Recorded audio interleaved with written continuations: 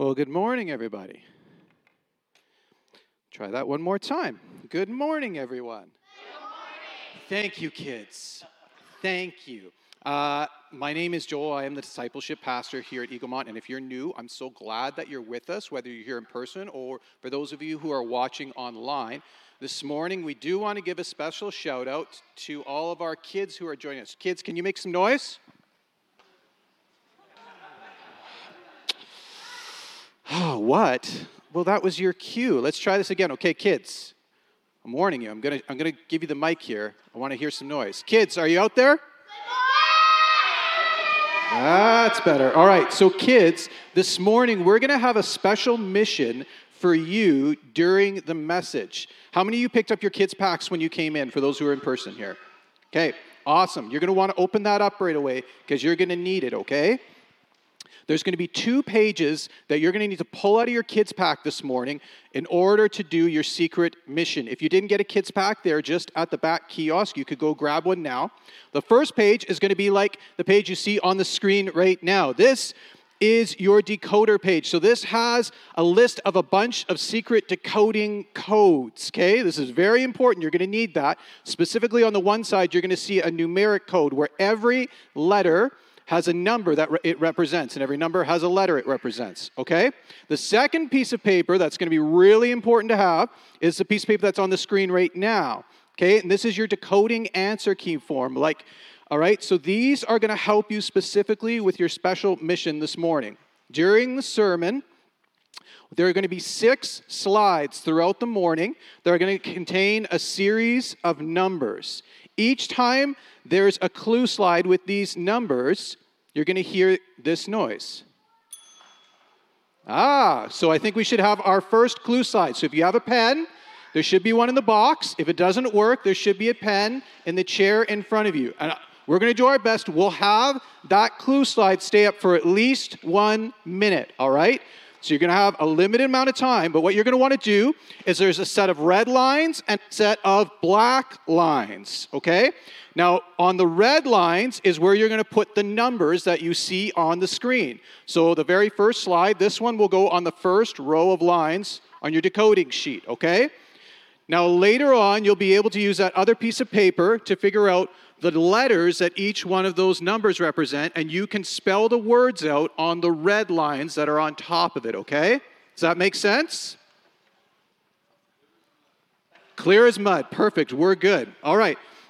For those of you who are watching online, if you have kids with you, you can write down these numbers, and if you want to email me at joel@eaglemontchurch.ca, I'll give you the decoder so you can do that this week with your kids, because at the end of this morning, or for those who are watching online this week, you can email me, and there is a prize. You may see, kids, the table at the front here, there's some cool prizes that are available. If you can decode all of the 6 secret clues to the morning, you can hand them in afterwards. Our summer intern, Jillian, is going to be here, as well as Pastor Crystal. You can hand those in, and they're going to exchange it for a prize, all right?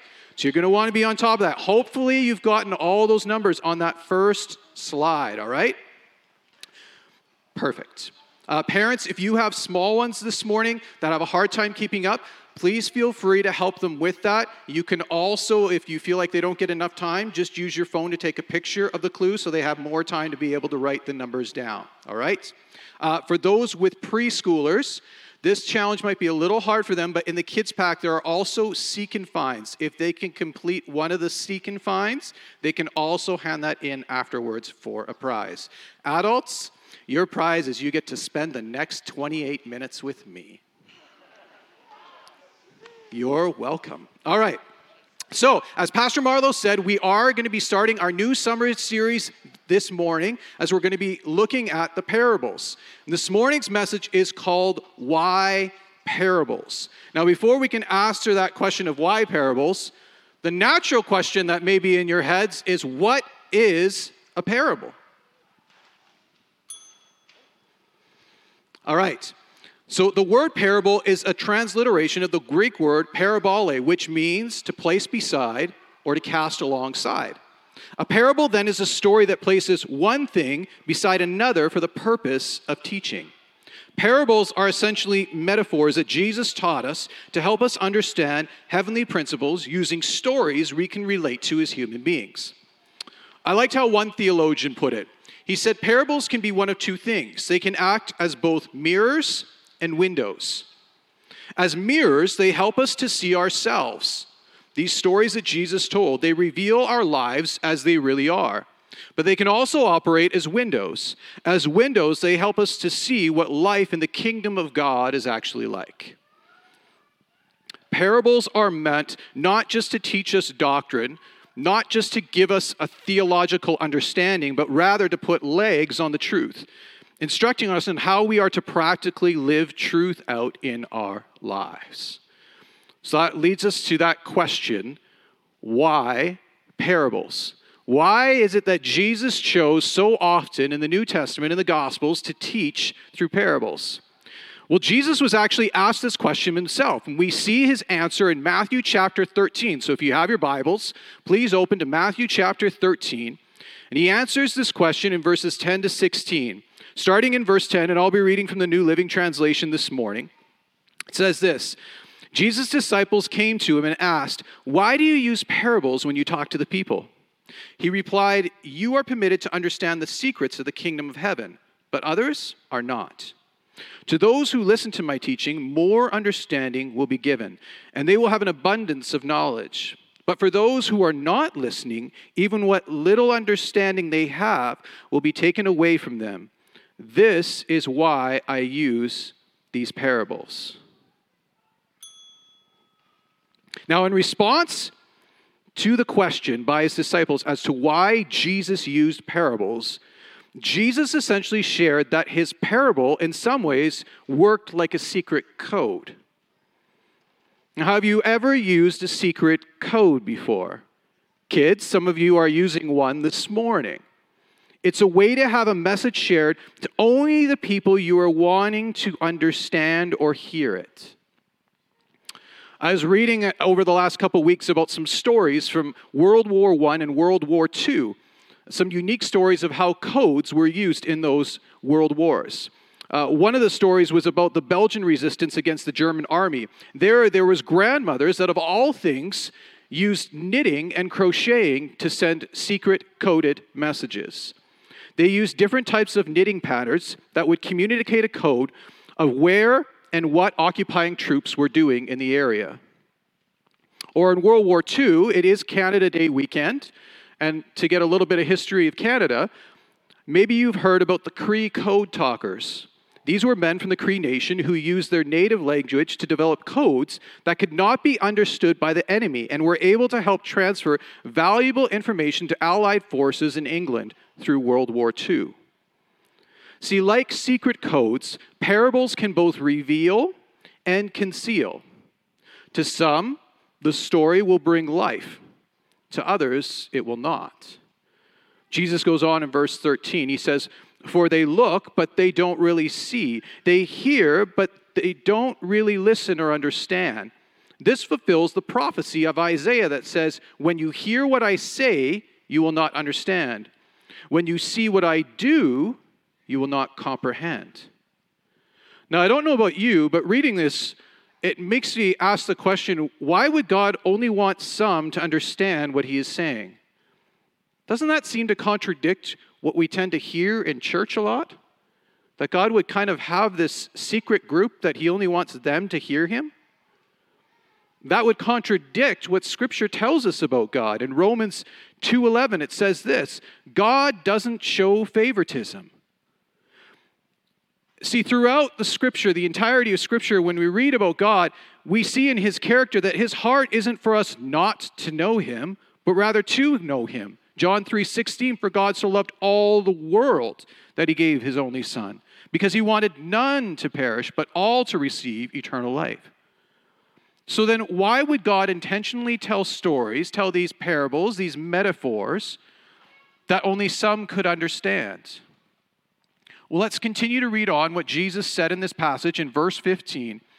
And he goes on to say, "For their hearts," speaking of those who would not understand, "for their hearts of these people are hardened, and their ears cannot hear, and they have closed their eyes. Remember, when Jesus would teach throughout the Gospels, whenever he would travel and teach, there were often many in the crowd who were there specifically just to try to trick him, to trap him, to accuse him, to argue with him. They didn't actually want to listen and learn from what Jesus had to share. He did not want to waste his time there. Have you ever had a friend like that? Someone in your life who, when you have an argument with them, maybe it's a coworker, maybe it's a family member, that when you have a disagreement with them, when you share your point of view and trying to get your point across, they don't actually listen to what you share. They're just tabulating their next argument that they're going to rebuttal you with. Jesus didn't want to waste his time with those type of discussions. He wanted to give stories so that those who wanted to find truth would be able to find it. See, it's not that God would harden their hearts so much as their hearts were already hardened against his word. Their destiny to know even less was because of the condition of their own heart, not because of the absence of God's love or his grace. If I can, I'll put it this way. If I was to have two kids come up and do an obstacle course, let's say that I had you guys come up just to pretend, and I gave you each a pair of special goggles. One of you got to wear these goggles, and one of you got to wear these goggles where you can see nothing. And I gave you an obstacle course to go through, and part of the obstacle course was you have to read some words on a screen, and you'd have to write down what were the different colored posters that I had around the room. This person would quickly go around and find all the answers and return them. But the person who was wearing this, do you think that they'd be able to find all the answers? No. Why? Because they can't see it. Now, does that mean that the posters were any different around the room? Or that the obstacles that they had to go through were any different? No. What it meant was they themselves were the ones who kept them from being able to see and to do. When Jesus told these stories, it wasn't a case, it's not Jesus saying, I'm keeping them hidden because I don't want them to know. Rather, he's saying their hearts have already made them blind. So it's the reason why they can't see is they themselves, not because the message is being purposely hidden from them. Jesus seems to be teaching here that he has hidden the truths in parables not to conceal it, but to reveal it, so that the man who has faith and is looking for truth will find it. Now, can I ask you this morning, in all honesty, do you approach God in faith with curiosity, with openness, with questioning and searching for answers? Or do you come to the idea of faith, spirituality, God, with your own preconceived ideas that you want to project onto God? Are you wanting to learn what God wants to reveal to you today? What he might want to reveal to you this morning? The parables, when they are spoken, these stories of Jesus, were often given because of some type of specific opposition or problem. Jesus spoke the parable so that those who truly wanted to know the truth would be able to find it.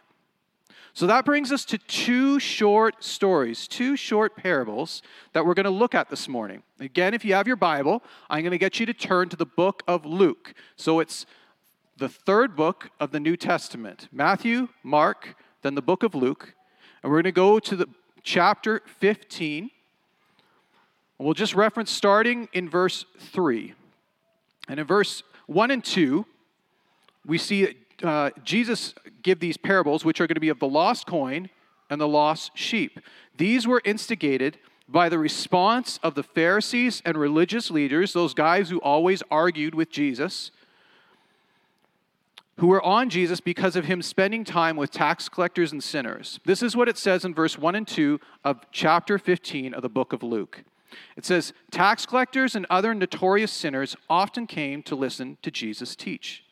This made the Pharisees and teachers of religious law complain that he was associating with such sinful people, even eating with them. Now, if you're not familiar, you have to understand that the custom of the day was for those who were Jewish background, those who were Jewish people, they wanted nothing to do with people that were unclean or unworthy. And these sinners and tax collectors were just that. They were unworthy. And so with that, they were to avoid even being around them. Don't be caught with them. You'd be guilty simply by association. But this is not how Jesus approached people. And this is not how Jesus approaches people today. And it was out of this conflict, it was out of this issue that Jesus told two short stories that we're going to look at. The first is this. It's the parable of the lost sheep. This is found in verse 3 to 7 of Luke chapter 15. Let's read it together. Then Jesus told them this parable. Suppose one of you has 100 sheep and loses one of them. Doesn't he leave the 99 in the open country and go after the lost sheep until he finds it? And when he finds it, he joyfully puts it on his shoulders and he goes home. Then he calls his friends and neighbors together and says, "Rejoice with me, I have found my lost sheep." This parable helps teach us God's response to lost people. Now, to give you reference, we see a couple characters here. The first is the shepherd, who represents God. Second is the sheep, which represents God's people. But then we see one sheep who is specifically pointed out, the lost sheep. Now, what does it mean to be lost? To be lost is to be out of place. When it comes to Christianity, when it comes to the teachings of the Bible, what Jesus taught, to be lost means to no longer belong in fellowship with God. That what you were created for, to be in relationship and closeness with Him, to fall out of that. Because of that, a lost sheep or a lost sinner cannot experience the full enrichment of what God wants for them in Jesus. Vice versa, to be found means to be brought back into relationship, to be reconciled with God. Now, I'm not the world's leading expert on sheep. I think we have a little video clip, but there's something you need to know about sheep. This video will illustrate it quite well. Is it okay to go? Go for it.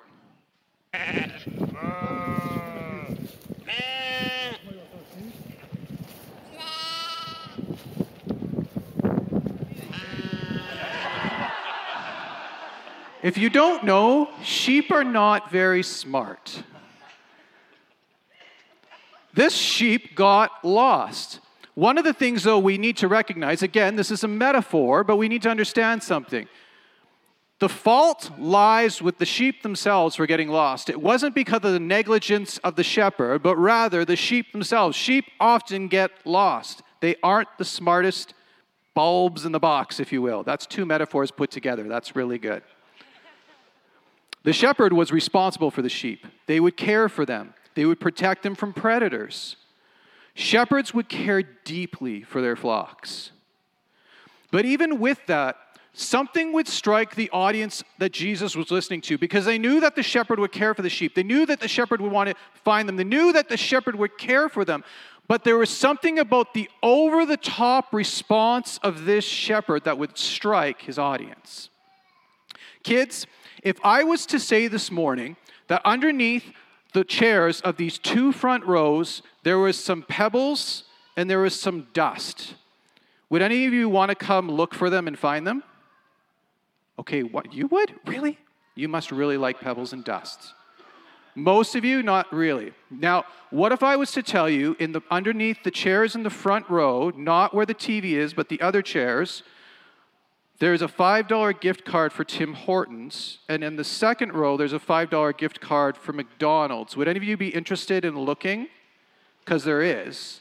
And if you want to, you can go look for it. Someone's going to have to find it, though.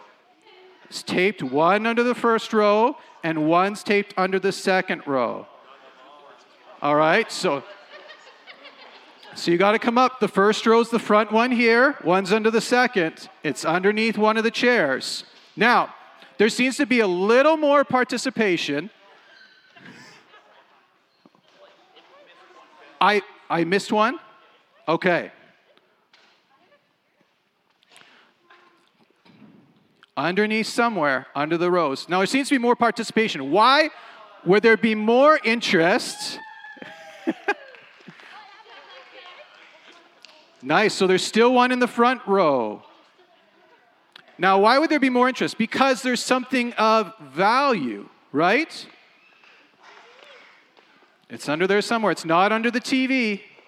Oh, nice work. All right, we got both found. Well done. You guys can keep those. There's something about there being value that forces us to action. We see the response of this shepherd, and it is absolutely over the top. He leaves 99 sheep to look for one. But those 99 are safe, but now they don't have a shepherd. What is Jesus trying to do? He's using hyperbole here, over-the-top reaction to show how passionate the shepherd is for his sheep. Then when he finds the sheep, he throws them over his shoulder and he's happy. Yes, that would be normal for any shepherd. But not only that, but he goes to the village and goes door to door to his neighbors to say, look, I found my sheep. Can you imagine 3 a.m? Your neighbor knocks on the door, I found my sheep. Go to bed. Who cares? But he is so passionate. He cares so much. This overreaction is to help illustrate just how valuable you are to God and how far God has gone and will go to find you and bring you home. This morning we participated in communion, and that is a way of remembering, of celebrating just how far God has gone for us. Jesus said this of himself in John chapter 10, verse 11, I am the good shepherd, and the good shepherd sacrifices his life for the sheep. John 3:16, probably the verse that most people know more than any other in the Bible, for God so loved the world that he gave the greatest gift that could ever be given, that God gave his very own son, because he cared so much about one sheep that had been lost, that he was willing to give up everything to find him. The end of this parable, Jesus says this in verse 7, I tell you that in the same way, there will be more rejoicing in heaven over one sinner, over one lost sheep who repents, who comes home, than over 99 righteous persons who do not need to repent. Now, of course, if you know the teachings of Jesus, again, he's kind of tricking the Pharisees here, because the reality is Jesus taught that all of us need to repent, because as Romans teaches us, all have sinned and fall short of the glory of God. All of us are in need of God's forgiveness, of his saving. But this parable shows us God's heart, his heart for lost people finding their way home. God is so passionate about you that he gave up everything to find you and to bring you home. And if you return, all of heaven rejoices just over one who does. Now, while the parable of the lost sheep helps us to see God's extravagant, mind-blowing, unbelievable love to search us out, the parable of the lost coin ties it to us to teach us how we should approach the people we know who are lost. Moving on into verse 8 to 10 this morning, it says this, or suppose a woman has 10 silver coins and loses one. Doesn't she light a lamp, sweep the house, and search carefully until she finds it? And when she finds it, she calls her friends and neighbors together and says, rejoice with me, I have found my lost coin. Again, a bit of an echo here. In the same way, I tell you, there is rejoicing in the presence of the angels of God over one sinner who repents.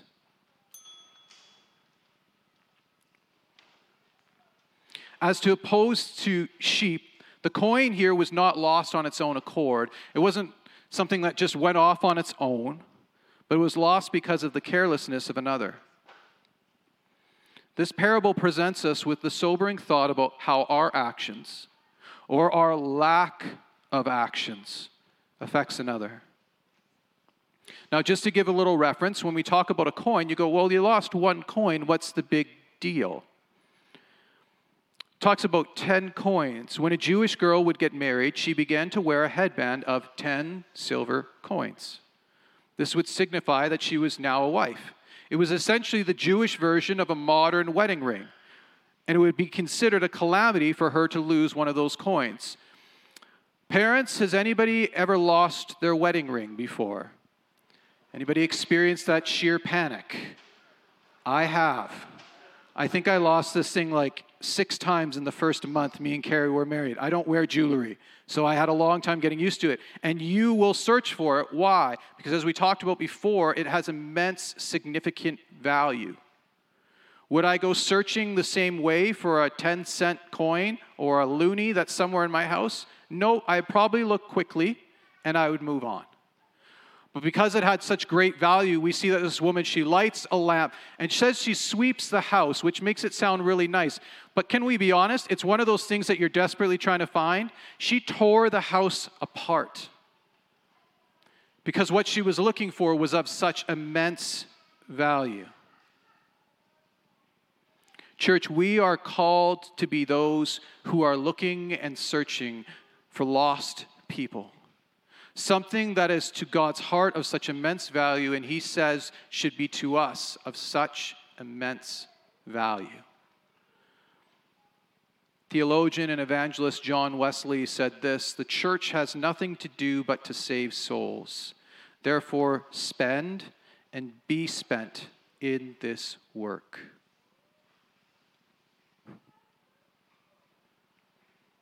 The coin was of immense value because you are of immense value. And hence Jesus' words, "In the same way I tell you, there is rejoicing in the presence of the angels of God over one sinner who repents." Church, can I ask us honestly, how much desperation and how much value do we put on the people around us who are lost right now? The people in your life who do not yet know Jesus. Are they of extreme value to us?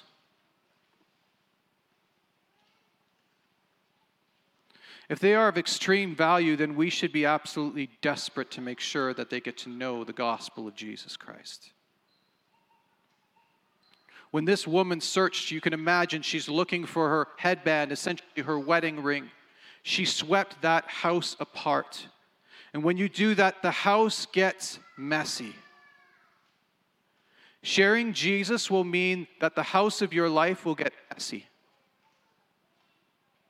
Your reputation, your comfort will be torn apart.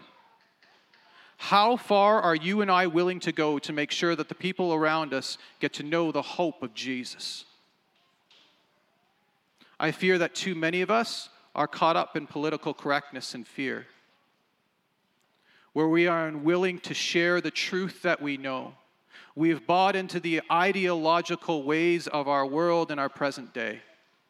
Well, this is for me, but I would never want to share or impose anything on you. I remember hearing one time Penn Teller, who is a known atheist, talk about Christians. Himself saying, "I don't believe in God," but he said, "If you are a Christian, you believe in God, I believe the most unloving thing you can do is not tell someone else about him." And he's right. If we truly believe in a God who cares so immensely that he will leave 99 just to find one, who has given his own son the most extravagant gift in the history of all creation, to save a soul, but we refuse to share that hope, it is the most unloving response we could ever do. How far are you and I willing to go to make sure that the lost are found? Now, no, this does not mean you need to set up on a street corner with a bullhorn and yell at people and tell them they're going to hell. That's not it. But this morning, there are people in your life, people that we're going to spend in just a moment. I want God to imprint on your heart, because people, I believe that you have been strategically placed to share the good news of Jesus with, that he wants to use you. And we can't be cavalier about it. We can't just go, well, whatever, we'll just leave it. I'll live my life, they'll live theirs. They are of such immense value to God. And you have a role and responsibility to make sure that you share the reason for the hope that you have. So as we close together, did we get all the clues? We have one left? All right. Thanks for being on top of it. As we close together, I want to close with a time to reflect on this for ourselves. Because we see really two clear indications and two invitations in these parables today. The first is this: for those of you who do not yet know Jesus personally, not those who are not religious, but you don't personally know Jesus. Because the Bible makes two categories. There are those who are lost and those who are found. Those who are unsaved and those who are saved. Religious is not in any of those categories because you can be religious and you can also be lost. But Jesus wants you to know him, and he so passionately cares about you and loves you that he will willingly go over and above. He will ridiculously embarrass himself to reach out and find you. And he will celebrate over you, going to every door. That's where it says, all of heaven rejoices over one who comes to him, that he gave his son Jesus to die on the cross to pay for the penalty of your sin and mine. That there's an invitation to that. But it requires, like any other gift, to be willing to receive it. That this morning you have that opportunity. And you're going to pray in just a moment. It'll give an opportunity for you to pray and to take that gift, to invite him in. It's really simple. It is an invitation. It's recognizing that you believe he is the Son of God, confessing it with your mouth, inviting him to live in you, and desiring and purposing to live your life for him. The second part of this, the second parable, invites all of us into the process of making sure that all people come to know, and specifically the people God has put in your life, come to know the truth of that invitation, of that gift. So I'm going to ask, just as we close together, if you would just close your eyes over these next about minute and a half here. And if you're new to church, we don't pray with our eyes closed because that's somehow how God can talk to us. It's just a way of focusing. If you really don't feel comfortable, you don't have to. But if you're like me, you get distracted a lot. What I'm going to do here is I'm going to first say a prayer. And if perhaps you're here this morning and you've never had that opportunity to not just go to church or hear about spiritual things, but actually come to know God personally and have a relationship with him, that this morning there's an opportunity for that. So you pray with me. Heavenly Father, thank you that you are a good shepherd. You aren't careless. You don't leave us. In fact, God, you go above and beyond. You go beyond what was your own responsibility. Thank you that you went beyond that when you had Jesus come to pay the penalty for my sin, for our sin. For those who may be here today, God, and have never taken that opportunity, have never come to know that loving shepherd, that loving caregiver, a loving Father who wants to know them and be in relationship with them. Lord, I know from your word it's as simple as just inviting. And so if that's you, you can just say a prayer in your own heart and mind, with your own words, but something like this. Heavenly Father, thank you for loving me. Thank you for not giving up on me. That word lost, that's me. I know I've made mistakes. I believe that Jesus is the Son of God. I pray that you would come, forgive me of my sin,